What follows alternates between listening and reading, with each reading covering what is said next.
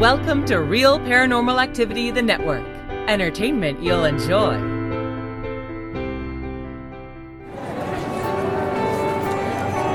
You are listening to an RPA production where people gather.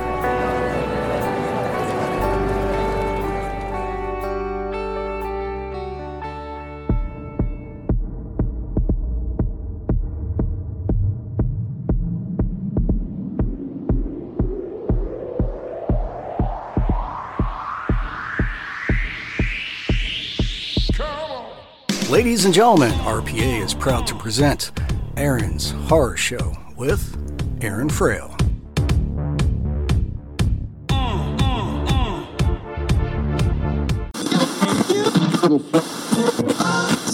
This is Jason Witter, author, illustrator of Time East Vampire and Monsters Eating Ice Cream, and you are listening to Aaron's Horror Show.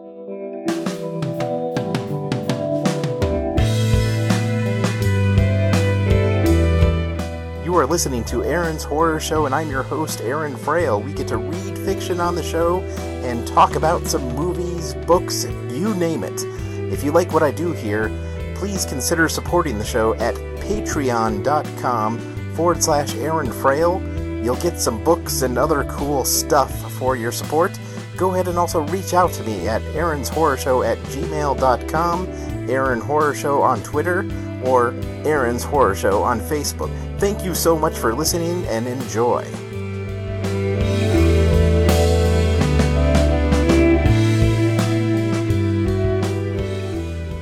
Welcome to Aaron's Horror Show, and I'm your host, Aaron Frail. Today we have a very special guest for you. His name is Marty Essen, and he has some fantastic books out. The book that I actually got introduced to this author is called the Time is Irreverent series, and he also has a new book out. It is a nonfiction book, but we're going to go ahead and talk about all of that.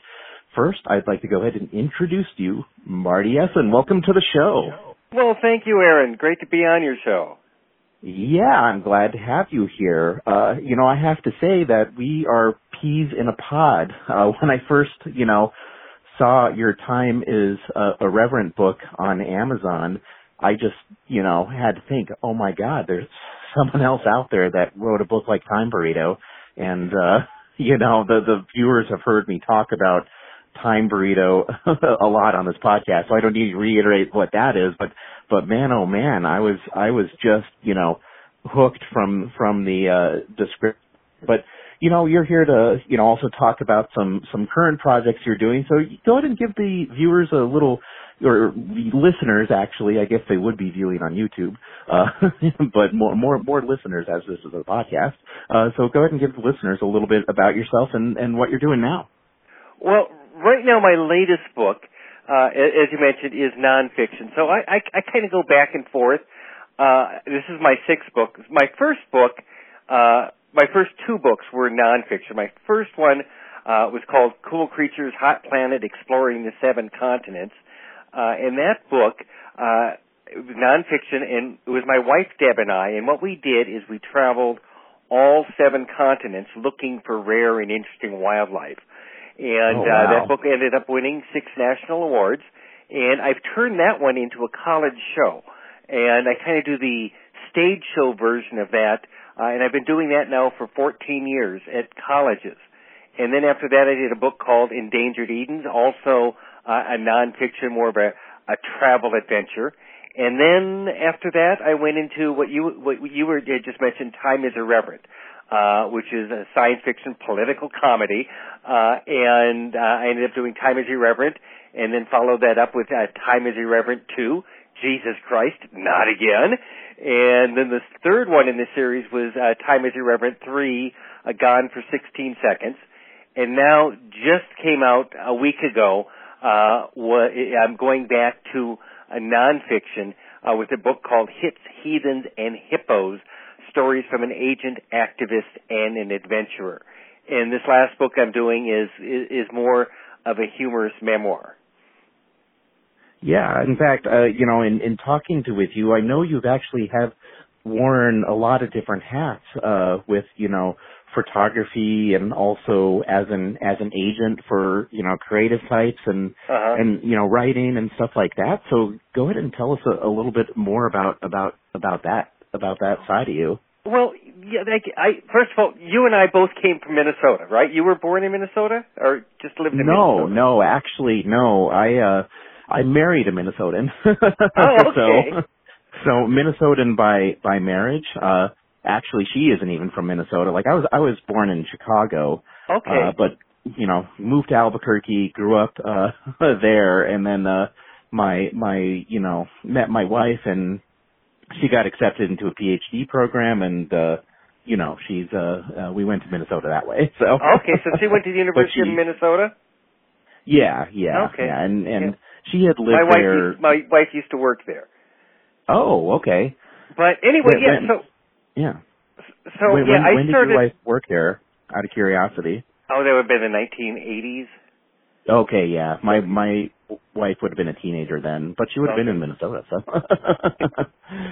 So. Anyways, yeah. Yeah, I was born in Duluth, Minnesota, and was kind of my first thing that I did that I actually talk about in my new book is I was Minnesota's youngest DJ, the youngest DJ I think ever in Minnesota history, because back then you used to have to get a third-class broadcaster's license. Now to be on the air, I don't think you have to get a license anymore, but couldn't actually take the test and do that until I was 16. So I went on the air when I was 16 and ended up working at a couple different radio stations. And what happened is I ended up at a brand new rock and roll station in Duluth called KQDS. And it used to be a country radio station. In fact, I worked there when it was a country radio station. I was a disc jockey doing country music, and I was a junior in high school at that time. I did the 7 to midnight shift. But they shut the radio station down for a couple of weeks and reopened it up as this progressive rock station. And the new manager, his name was Mark Allen. He used to manage Tommy James and the Shondells. He used to be the U.S. agent for The Who. And he came in and changed the station to rock and roll. And I worked with him for a couple of years at the station. And eventually he ended up getting fired. And the reason he got fired is he brought the station from last of the mark to number one, and they didn't need to pay him anymore. So he and I, you don't need him at that point. Yeah, don't need him at that point. So he and I moved to Minneapolis, and we opened up a talent agency. And there we managed rock and roll bands, and had a couple hits, and that's kind of where the hits from Hits, Heathens, and Hippos comes from. Nice. We our biggest act was Andre Simone, and people listening probably won't recognize that name, but Andre Simone and Prince grew up together. In fact, Prince used to live at Andre's house, and they used to play in the same band together. And after Prince and Andre went their separate ways, of course, Prince hit it massively big, and Andre didn't hit it quite as big, but Prince wrote a song for him called The Dance Electric, and that song went to number 3 on the R&B charts while I was part of his management team, and so that hit paid for the down payment of my first house in Minneapolis. And so for about 10 or 12 years I managed rock and roll bands. I managed contemporary jazz acts in Minneapolis, and finally got tired of the business. And there's a lot of reasons for that I talk about in my book, and we may want to go back and talk about that, but I'm just kind of giving you an overview. At that point, we moved out to Montana, and moved out to western Montana, where I am now. And one of the things I did out here is I ran an independent telephone company. And so that's quite a bit different from what I was doing. But hey, it paid the bills, and it gave me the opportunity to do all the travel and to start writing. And I ran that telephone company for quite a while. I no longer run it, because now I'm spending all of my time writing, and speaking at colleges. So that's kind of in a nutshell, about what I've been doing. Wow, that is quite a bit different, and I actually have that same story of moving to Montana. I mean, not the exact same story moving to Montana. It was my wife getting her PhD after all, and then getting a job here in the MSU Billings. So we're over in eastern Montana, so we're on the other side of the state. For those of you who don't know what Montana looks like on a map, it's pretty big, and it's an entire world away from eastern to western Montana. So I'm glad you said that. I was going to say the same thing. Yeah, it is completely different. And depending on the person, some people will like your area better, some people like my area better. I think where I am, there's obviously more mountains and more wildlife, and that's kind of one of the main reasons I moved out to Montana, was just because I love the wildlife, and so every day I see all this wildlife that's around my house. Elk, bear, deer, moose. We've got tons of moose on our property every single year, and so it's really neat to be out here with all the wildlife here in Montana. Which Minnesota had a lot of wildlife, but it was much harder to see the wildlife in Minnesota, just because of the way the land is. It's more denser forest. And here in Montana, of course, we've got, the mountains and we've got the plains, and it's just much easier to see wildlife out here. Oh, yeah, it is. I mean, one of our first trips to Yellowstone, I know that's down in Wyoming, but we were just driving through and we saw all these cars parked on the side of the road.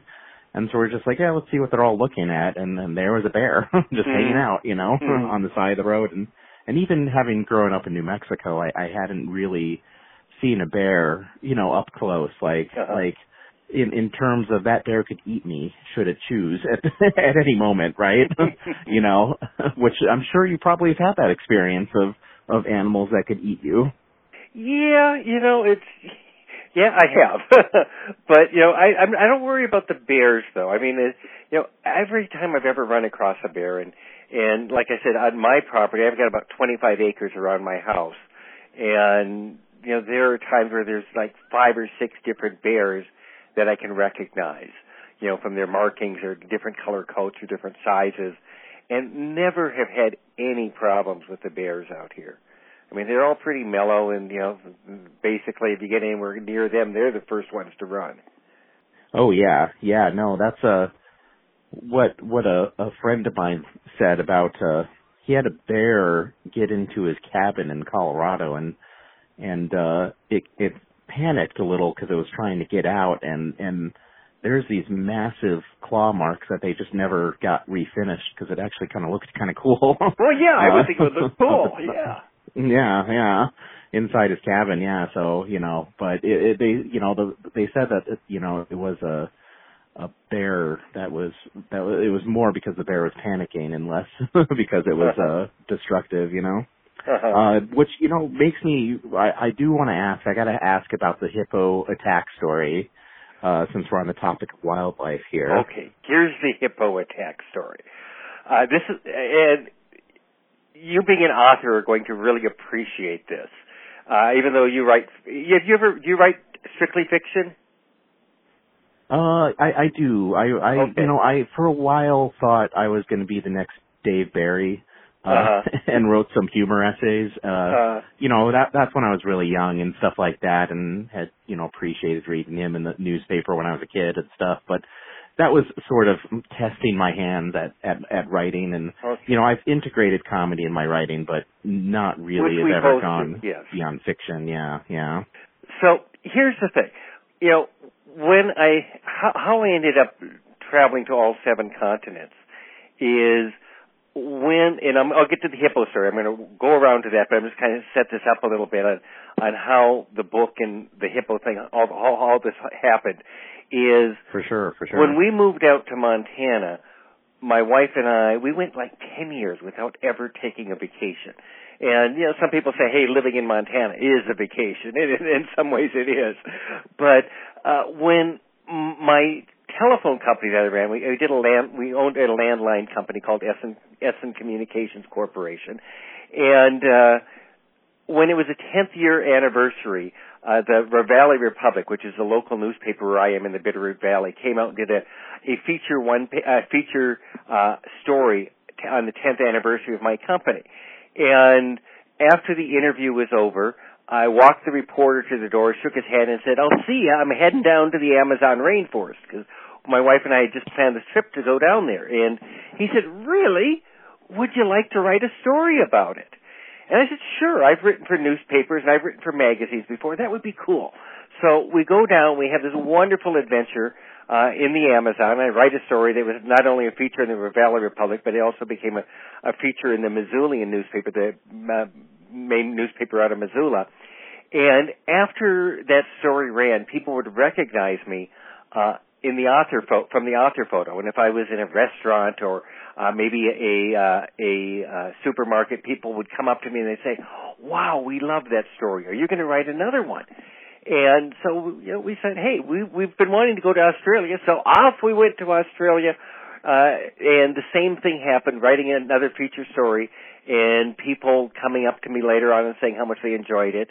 And at that point, I thought, maybe I've got something here. And I did a little research and found out that no one had ever written a book on the concept of travel to all 7 continents. So we just continued our travels, and over 3.5 years, we visited all 7 continents. And so, each trip would be about 3 weeks. We'd head out, and we'd have the adventure, and then I'd come back, and basically each continent became a chapter in my first book, Cool Creatures, Hot Planet, Exploring the 7 Continents. Now, as an author, you can appreciate, you always want to have a big finish. And our last trip was to Zimbabwe, Africa. And, one of the things that I would worry about being, writing like this, where a book was basically taking place live, is, that we would have a boring trip. What happens if we go to a continent and nothing happens? Well, luckily something happened every single time. But the magic of the whole thing was the last trip to Zimbabwe, Africa. The first part of it, we did a 53-mile backpacking trip across Manipul's National Park. And that was really cool because usually when people go to Africa, you're stuck in the back of a vehicle and they won't let you out of the back of the vehicle because it's too dangerous. Well, we were actually down on the ground, hiking among all the wildlife. And that was an incredible experience. Sometimes it was a little scary, but it was really a great experience. And so as we're walking along this 53-mile hike, we see giant giant Nile crocodiles along the Zambezi River, and we see all these hippos in the water. And so this hike takes us 5 days, and now we're going to get into canoes, and we're going to retrace our tracks down the Zambezi River on a 3-day canoe trip. And on this adventure, we had my wife and I, 2 other couples, and then 3 guides. And our main guide knew that we were going to be nervous. And we were really nervous about what's it going to be like to face all these hippos and all the crocodiles and everything. And he sat us down and he said, "Listen, I've been taking people down the Zambezi River for 16 years. Never have we had anyone attacked by an animal. Sit back, relax. You're going to be surprised how safe and easy this trip is." So we get into one thing I like is how he said never. It's like as a comedy writer, I know what happens next. Yeah, you do. So we're into canoes, 5 canoes in all, and we head down the Zambezi River. And we aren't on the river 15 minutes, and we come across this barricade of hippos. There's like 20 hippos in front of us in this line. And the hippos, they're snorting and they're roaring, and I'm wondering, how are we going to get past these hippos? But as we canoe closer, the hippos sink underneath the water, and we canoe right over them with our hearts just pounding. And we continue on, and we have some other close encounters as we're going.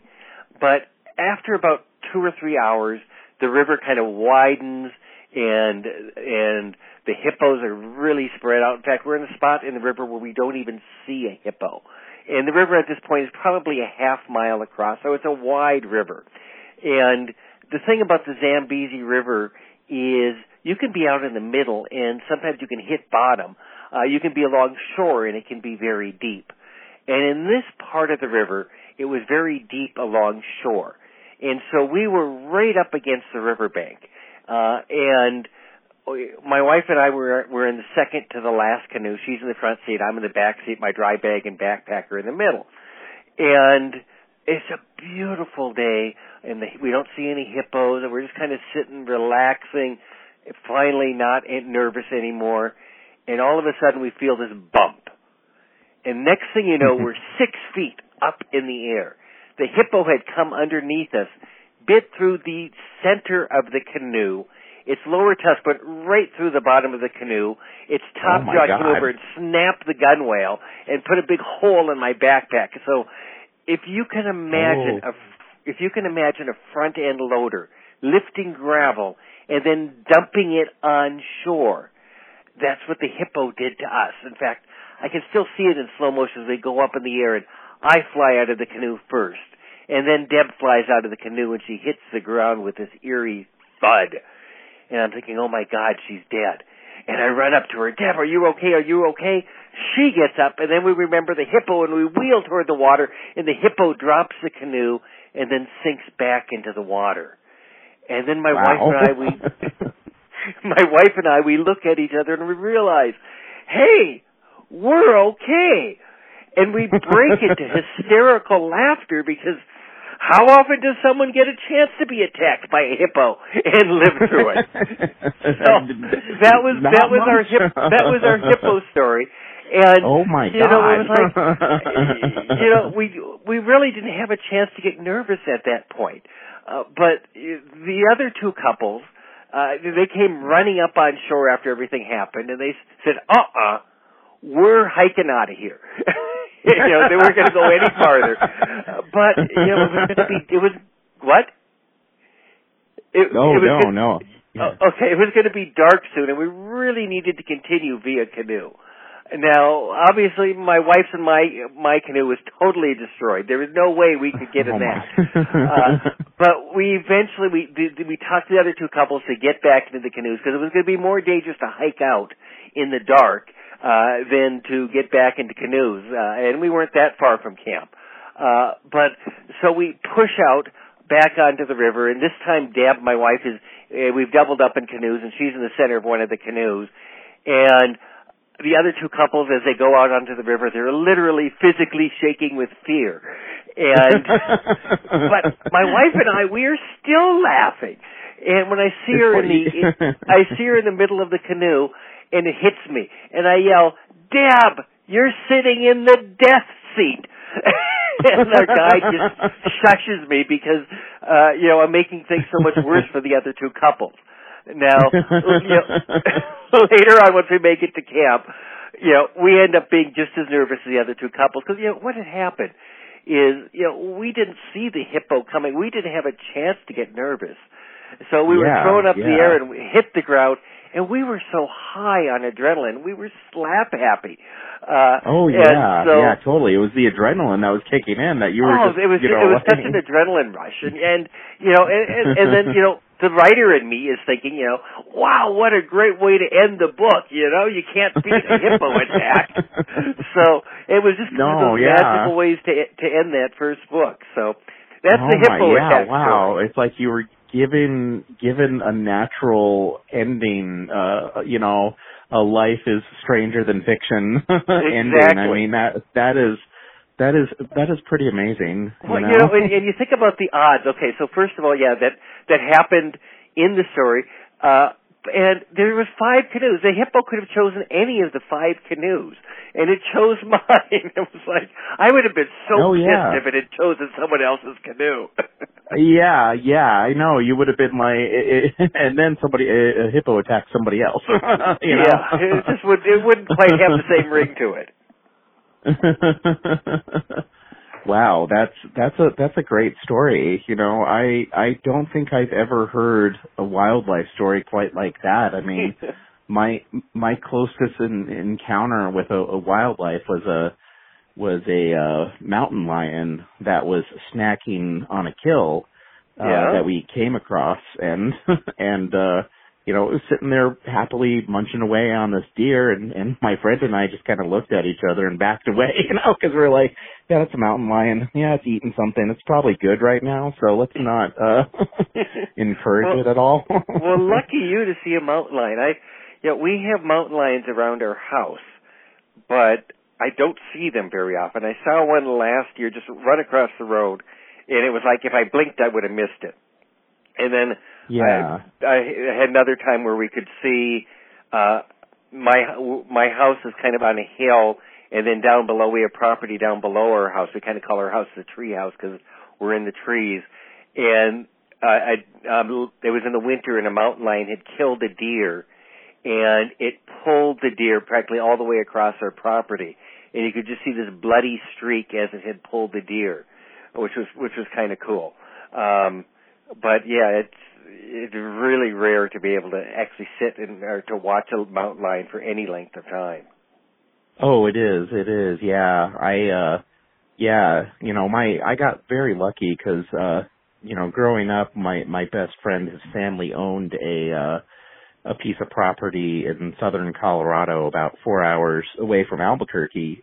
So, because he was my best friend, we went up to his cabin up in Colorado all the time. And, the actual cabin itself was kind of in the last piece of property before the national forest. So you could just walk straight from his property to the national forest. And, that's where we saw the mountain lion, in this area of forest that we had walked many times before. And, it was just really interesting to see because, you don't really see them, like I've seen plenty of other forest beings, but not a mountain lion, at least not after that day, But so it's hard to follow up the hippo story, but I'm going to change gears a little bit because I have to ask about science fiction.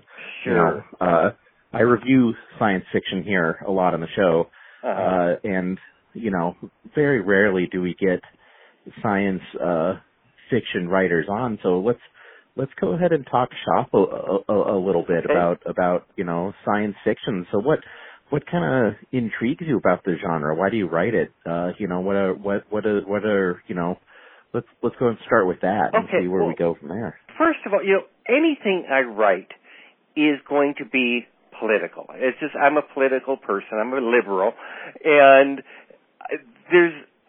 I have to have a reason to write. And for sure. So, I couldn't write just a book that didn't have any politics in it. And, years and years ago, before I wrote my first book, Cool Creatures, Hot Planet, I had this idea. What if I wrote a science fiction book and the whole idea was that the protagonist would go back to the time of Christ and screw things up, and then when he came back to present time, he would have replaced Christ in the Bible. And I was trying to figure out how to write it. And I spent a couple days on it, and at that point, I just didn't feel I was good enough of a writer to do it. It was just, I didn't have enough experience writing dialogue. Basically my writing experience had been, I had written some feature articles for magazines, I had written for newspapers, but it's a whole other thing doing fiction and with dialogue and everything. So I put that idea away. You picked a very heavy topic too, like a very, very profound topic to write about. So except I always had a comedy to it, which I didn't at that time. But after I wrote my first two nonfiction books, even though they were nonfiction, they still had dialogue in it. And I worked with a great editor. Her name is Lori Rosen. She's out of Florida, and she had edited like 34 New York Times best-selling books. And I worked with her on my first book, and it was amazing to work with her because I had written for magazines and newspapers. I thought I knew what I was doing, and so I sent her the first couple chapters of my first book, thinking she'd send it back, say, "Oh, there's a few commas out of place," but it is perfect other than that. And of course, that's not what I got. What I got was a manuscript written, marked up like graffiti, with so many different things I needed to work on. And so working with her for that first book was more like taking a master class in writing than just working with an editor. And so I learned so much from her, and then after writing those first two books, then I felt like I can go back and I kind of took that original idea, what happens if you go back in time and change things at the time of Christ. And so that's kind of what Time is Irreverent does. Except it does it in a really, really funny way. At least I think it's funny. And I thought it was funny too. And and it was kind of not only the only difference is in Time is Irreverent, it's kind of a total accident, and it only happens briefly that my protagonist replaces Christ in the Bible. But it was more to replace somebody in current time, which is who I call President Hanley, who it's real easy to tell for people to tell. By President Hanley, I mean President Trump, and for sure, yeah. And so that's what happens in that book. Is going back in time, and I use. The other part is, well, how do you get your time machine? How do you go back in time? And so I had time traveling aliens that help with that project, benevolent aliens that help worlds in trouble. And so they get called. They when President Hanley is bombing the hell out of places, it catches their attention, and so they send my protagonist back in time.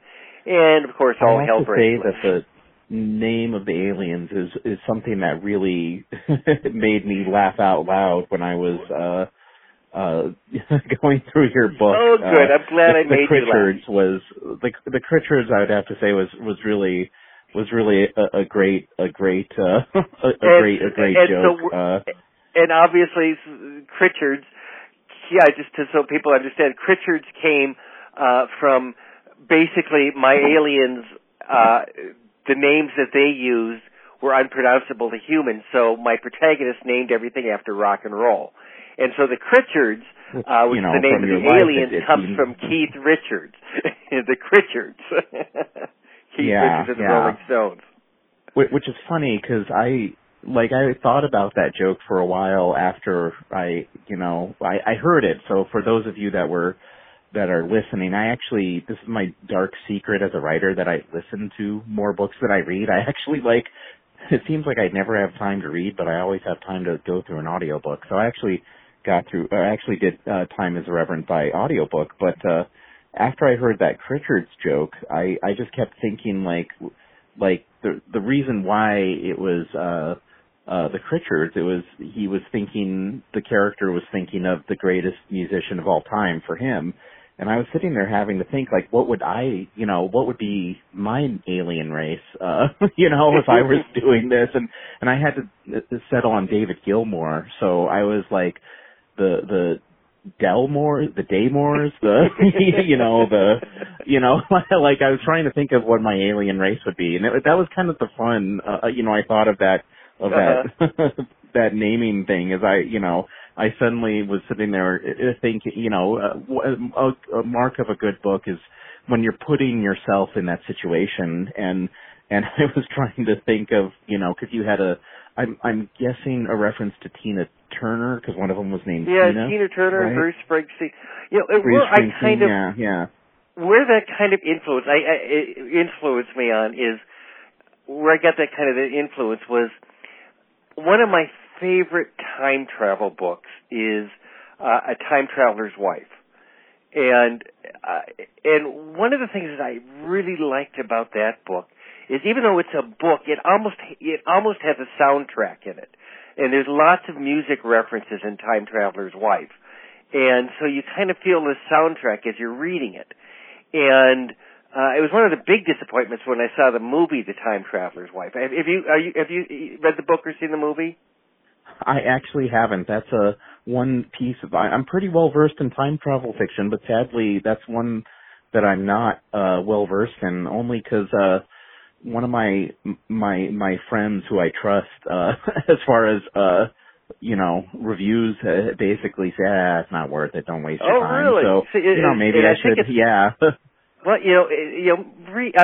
books are so subjective. I mean, Time Traveler's Wife is my favorite time travel book. Of course, I'm just starting here, so hopefully years will pass that by. But the Time Traveler's Wife, it then became a movie. And one of the things I thought they really blew with the movie is there's absolutely no music in the movie. And it was so big in the book. And so anyway, that book gave me really the music inspiration. And I've always tried to have a little bit of music somehow in the books. And plus, with my music background, being in radio and being a rock and roll talent agent, music has always been a big part of my life. So I try to kind of fit in this virtual soundtrack. And so that's kind of also why I did the music thing with Time is Irreverent.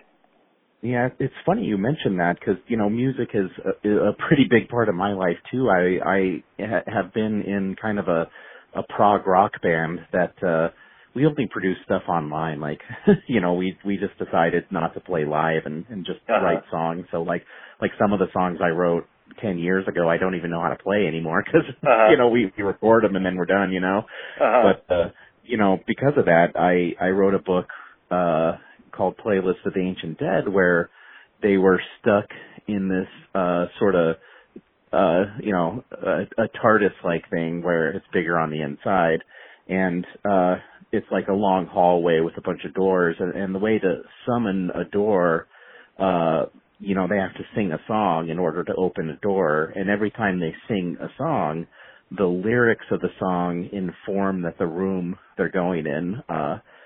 So, for example, they do, John Denver, I'm blanking on the name of the song now, but it's the West Virginia song, Take Me Home, Country Roads. Yeah, Take Me Home, Country Roads. And they, they get into a song where, there's this, axe murdering mountain mama, and so it takes the lyrics of songs and turns them into kind of a horror show room that they have to navigate in order to get out, and it was an interesting thing because it was that same idea of taking music and having it really strongly influence the book. I even named all the chapter titles after real songs, and some of them, well-known songs that you would see the chapter title and recognize, and then other ones not quite so well known, so hopefully, to give people some digging to do if they got interested. But I totally know what you mean by that, because I feel it really adds this other dimension to the work, Uh-huh. The name of that book again is what? Oh, it's a Playlist of the Ancient Dead. And that's on Amazon as well now? Yeah, that's on Amazon. That's one of my first ones I wrote, so I think the editing might be pretty atrocious on it because I, since have got professional editors, but that was before I, realized that you need professional editors. Yeah, you do. I don't know. It is amazing, no matter how long I work on a book. I'm always surprised when I send it to an editor, and I even now that I've done my 6th book, when I send it to the editor, I still think, oh, this one's going to come back. They're not going to have anything marked up. They're not going to find anything this time, and they always do. For sure. They always do. Yeah. So, for anyone who's listening who's like, man, I want to be a writer too, editor, that's the best money you'll ever spend. We're not kidding here. Cover art is the next best money. And really, no one should put a book out without it. It is one of the things, that and in fact, when I'm speaking at colleges, I also do a writing business workshop. It's one of the things I always tell everybody. Yeah, you cannot edit yourself. I mean, you can, but you can't edit yourself to book standards. And you should never put out, you shouldn't put out a book unless it's at that standard. But yeah. Yeah, no, it's very true. It's very true. And, so you've been doing these books yourself on Amazon, right? Or do you have a publisher that you're working with? Well, I own my own publishing company, Incante Press, LLC.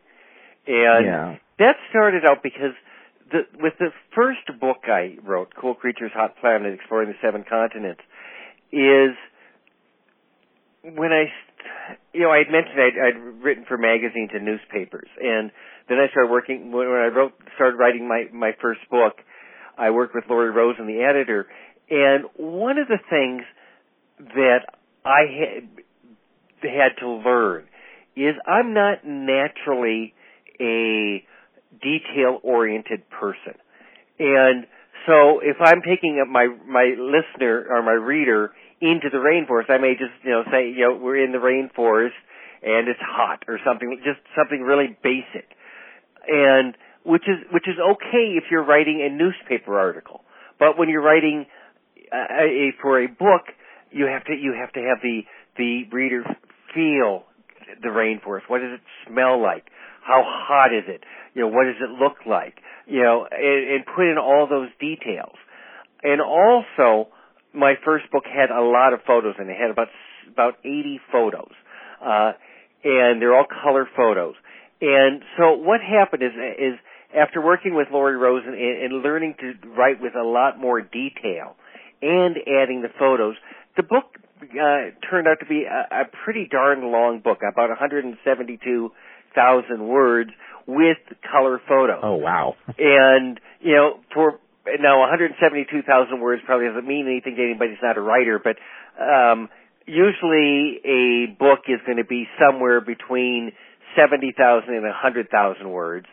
The New Testament is approximately 172,000 words, so the book ended up being quite long. And so when I started shopping it to publishing companies, I got a lot of really good comments, but people said, it's too long. It later on, once you are an established writer, if you're Stephen King or whatever, you can write as long as you want. But when it's your first book, they don't, they want you to stay around 100,000 words or less. They also don't want color photos because it makes it for a very expensive book. So after I learned all these writing techniques and I wrote my masterpiece, to get a publishing deal, I would have had to do two things. I would have had to get rid of the color photos, and I would have had to cut 70,000 words from my book. And I wasn't willing to do that. And since I had run two talent agencies, I'd run a telephone company before. In fact, I'm still running a telephone company. I know how to run businesses. And it made much more sense. It's still the best thing I ever did, was to not sell out. And so I started Incante Press. And then what I did is I got a distributor out of New York City called Midpoint Trade. And so they distributed the paperback. And I did the ebook myself, but they did the paperback. They got it into Barnes and Nobles. They got it into Books A Million. They got it into basically everywhere all over the United States. So I was set up exactly like a major publishing company. And, and I used top-notch people, for the editing, for the book design. I used the best people I could find everywhere. So it was really a high-quality project, and hence why it won all those awards. And it also became my college show that I'm still doing at colleges 14 years later. So wow, that's very cool. Thank God I didn't listen to the publishing companies. And and after that, and then my next book, Endangered Edens, had even more photos in it. It has like 180 photos, and it's printed on glossy paper. And again, it was a very expensive book to produce. In fact, I had to have it printed in China, because I would have had to charge like $50 for the book, if we had it printed in the United States, and you really don't want to go that high. So we did it in China. They did a great job, and I was able to sell the book, the paperback version, for $19.99, and which gets it right in, with where a book should be priced. And so, anyway, I've just continued that way, doing it myself. I like the freedom of, if I want to put a book on sale, as you're doing things yourself, you know that too. If you want to put a book on sale, I can put a book on sale tomorrow. If I want to do a promotion, I can do that. I've got, all of that freedom, and I still think I'm putting out books that are competing, quality-wise, with anything a major publisher is putting out. So it kind of gives me the best of both worlds. And the other nice thing is you don't have to wait. It was like I got Hits, Heathens, and Hippos, my latest book, done, and if I went with a major publisher, it would not be out yet. It would be, if I was lucky, I'd get it out by next September or October. But I wanted to get it out now, because, there's a lot of stuff in there that's fairly current, even talking about, the COVID-19 pandemic and relating to that. And so anyway, I do everything under Incante Press LLC, for a variety of reasons, but that's kind of it in a nutshell. No, yeah. I mean, the whole getting things out a lot quicker is really nice about doing things yourself. I mean, I never intended to write sequels to the Time Burrito series, but during the pandemic in the summertime, I just was done with a lot of my writing projects, and I decided to write 2 sequels, not just one, but book 2 and book 3, and literally they were out by October and November, like it just goes to show you from, thinking of the concept to publishing. So you can really go at your own pace and your own timeline, and. Well, it is interesting. We both mentioned, writing during the pandemic. And I mean, that gave me time off, because initially, in the winters, normally I'm speaking at colleges. And this year, or last year, was like almost exactly a year ago, colleges shut down. Yeah. And so it gave me, the time to start this new book. And I wrote the book faster than I've ever written a book before. And fortunately, too, with colleges now I'm doing my shows via Zoom.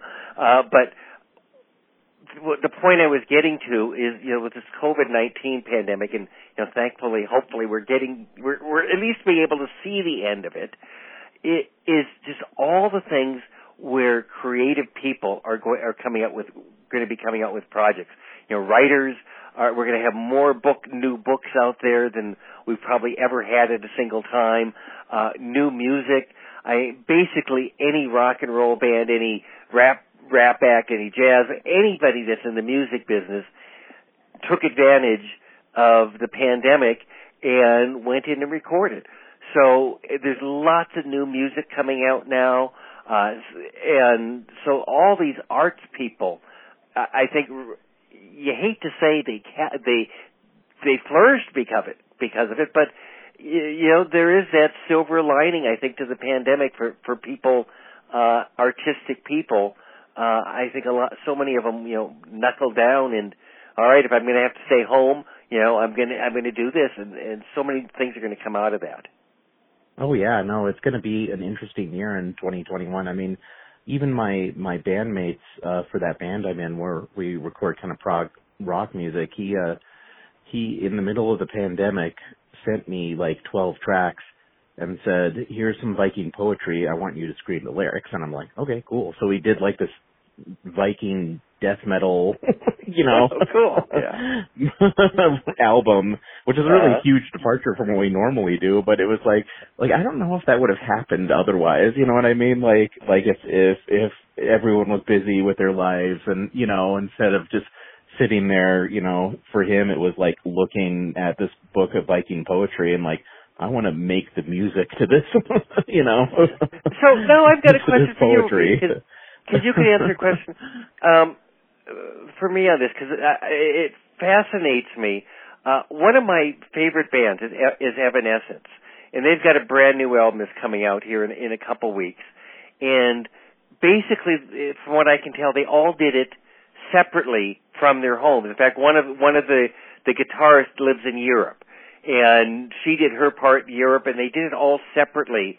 Did you do the same thing with with what you just recorded? Everybody recorded from different locations? Oh yeah. No, that's how we always have done it. I think that is so cool that you can do that. Yeah. It blows me away how you can do that and get everything together. In fact, Evanescence even did a concert that way where they had everybody doing in studio but in different places. The technology to do that just blows me away. Oh yeah, and the dirty little secret is Apple has, made it incredibly easy through Bandcamp, where you just need a decent thing to plug your instrument into your computer, and there you go. Bandcamp does the rest for you. Wow. It's just so super easy to do. So it's really not, a problem. And, I'm a musician that came from a live, the reason I met the guy I knew the guy who I was recording music with, but the reason we started recording together, I had no idea that he loved recording music, but, he saw me play in my live band and was like, dude, I want to record your guys' album. And I was like, I had no idea you liked recording stuff. And so, I ended up recording a live album with him. And then, after doing that, he was like, dude, we should be a band that just records music. And I was like, sounds good to me, Yeah. and then, 10 albums later, you know what I mean? Like, oh yeah, I guess this is a thing now. But yeah, it's interesting. The tools have really changed in the music industry, where I think there's more access than there ever has been, for independent musicians. I mean, my son, who's only 3 years old, he really loves this artist called Street Cleaner, and the best way to describe Street Cleaner is it's the soundtrack for an 80s movie that never got made. And, I actually like the stuff too. And it all came across because we were listening to one of his albums while we were driving through Yellowstone. And then after that, my son keeps requesting to listen to Street Cleaner. And it's interesting because Street Cleaner, is just, it sounds like a regular person who just started making music, isn't necessarily a household name or anything like that. And I probably would have never even been introduced to an artist like that had, we not lived in this world where you can just like, oh, look what this artist here is making in this other city for me. You know what I mean? Like, oh, this is cool. I'll check this out, So yeah, I kind of like that. I kind of like the idea that music has been, I guess democratized like that. So I don't know. It's interesting. How do you think, since you've been actually in the business and I'm coming at a very different perspective because I've always been with the scrappy people doing it from home, but you've actually been in the studios and stuff like that. So. Well, it's changed a lot, obviously. In fact, I still get artists that I had worked with that want me to go back into the business and manage them again. And I have to say, the part of the business has changed so much. It used to be, you had to get a record deal with a major record company, and but now there's there's all the recording online, and there's a Pandora and all the other different music services. And well, how do you make money that way? You're only getting, I'm friends with a band called Collide out of Los Angeles, and I was talking with them and how little they make, off of a song that's played on Pandora. But they make some. And on the other hand, it's for sure. It's I don't know, when you write. I'm going to kind of stay on music here, but change just a little bit here. When you write, do you have music going, or do you have to have it perfectly quiet when you write? I can actually go both ways. If music is going, it has to be instrumental, which is actually part of why I found that band Street Cleaner in the first place, because I wanted something that was basically like, this is science fiction when you listen to it, and that filled that bubble, for me, and it was good enough that I had to share it with my wife and and whatnot. But yeah, so sometimes if it's instrumental, but there's other times where the music does get distracting and I need to stop everything and just focus on what I'm writing. So it just depends on the day, really, for me. Yeah. Well, I'm one of those people that has to have music going, and I usually have it going pretty loud when I'm writing. And it's like I feel like it occupies a part of my brain that if that stays occupied, then I can concentrate. So I usually have Pandora going. So it's not anything that I have to do any maintenance. I just pick a station, let Pandora play for me, and I've discovered a lot of great music that way. There's a genre of music that's not popular in the United States, but it's huge overseas. It's called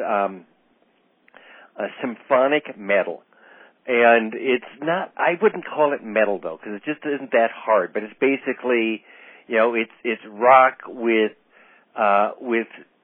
some symphonic instruments, and usually a female vocalist that has opera training. So as a female vocalist with a really, really great range. The closest we have here in the United States, I think, to that would be Evanescence. But I was going to say that sounds a lot like Evanescence. Yeah, it's as close. But so one of the bands that I had discovered while I was writing Time is Irreverent was a band called Within Temptation. They're a band out of the Netherlands, and incredible band. And I bought all their albums, and then I wasn't sure if my wife would like it or not. And so I talked her into streaming a concert, and we ended up streaming a concert that they did in their home country of the Netherlands. And after the show was over, she says, I would just love to hear that wall of sound in person. And of course, it's like, okay. We go to the website, and I say, pick one. And they hardly ever play in the United States because no one knows them here. But overseas, they sell out a year in advance. And so we actually didn't pick it quite that day, but the next day we went through. We was like, well, do we want to see them in Sweden? Do we want to see them, in all these different? We ended up basically flying to Italy to see them. And we had to book it a year in advance because that's how far you have to buy their tickets. And that ended up in that whole story ends up in my latest book, Hits, Heathens, and Hippos. But anyway, that's kind of something where, just my writing got me to Italy, and the other thing that with the writing on that whole thing is my wife is also a writer, but she is a completely different kind of writer than I am. She is a master weaver, and so she writes weaving books. And so we ended up going to Italy. We saw Within Temptation, and they were awesome in concert. But then we also stopped at some of these ancient weaving workshop places, and she turned that into a magazine article, and now she's putting it in her new book. So it's kind of one of those interesting things where a lot of things just kind of work together. But anyway, I've kind of got off topic on that one. But that's okay. I often get off topic. Yeah, I know. This podcast is all about going where the little threads take us. And actually, we're going to have to bring you back another time on the show, because I feel like we've only got started and we're already here looking to be at the end. But before we go here, writers together. Yeah, exactly. That's exactly what it is. The topics are endless here. So before we go though, I want you to basically share, with the readers how they could get a hold of you. where they can find your books, just Sure. any sort of information that you might want to share with them. Okay, well, all of my books, the easiest is probably Amazon. But certainly if you're a ebook reader, that's the only place to go is Amazon, because it's only available on Kindle, all of my books. But if you want a paperback, if you're a reader of traditional books, basically any place in the world has my books. Barnes and Noble has them, Books A Million, your local bookstore. All you got to do is ask your local bookstore. If they don't have it, they can order it. So you basically get the books anywhere. As far as for getting a hold of me, I am on Facebook. I'm one of the few Marty Essens in the world. In fact, I may be the only Marty Essen in the world. So I am on Facebook, and you're welcome to check me out there. Just type in Marty Essen. It'll come up to me. My website is also the same as my name. It's martyessen.com. That's MartyEssen.com. And I think that's how to get a hold of me. And you can get a hold of me through my website or through Facebook if anybody has any questions. All right. Well, thank you so much for being on the show today. And it's been a pleasure talking with you, Aaron. Oh, yes. Thank you so much. And go ahead and hang on the line here. Okay.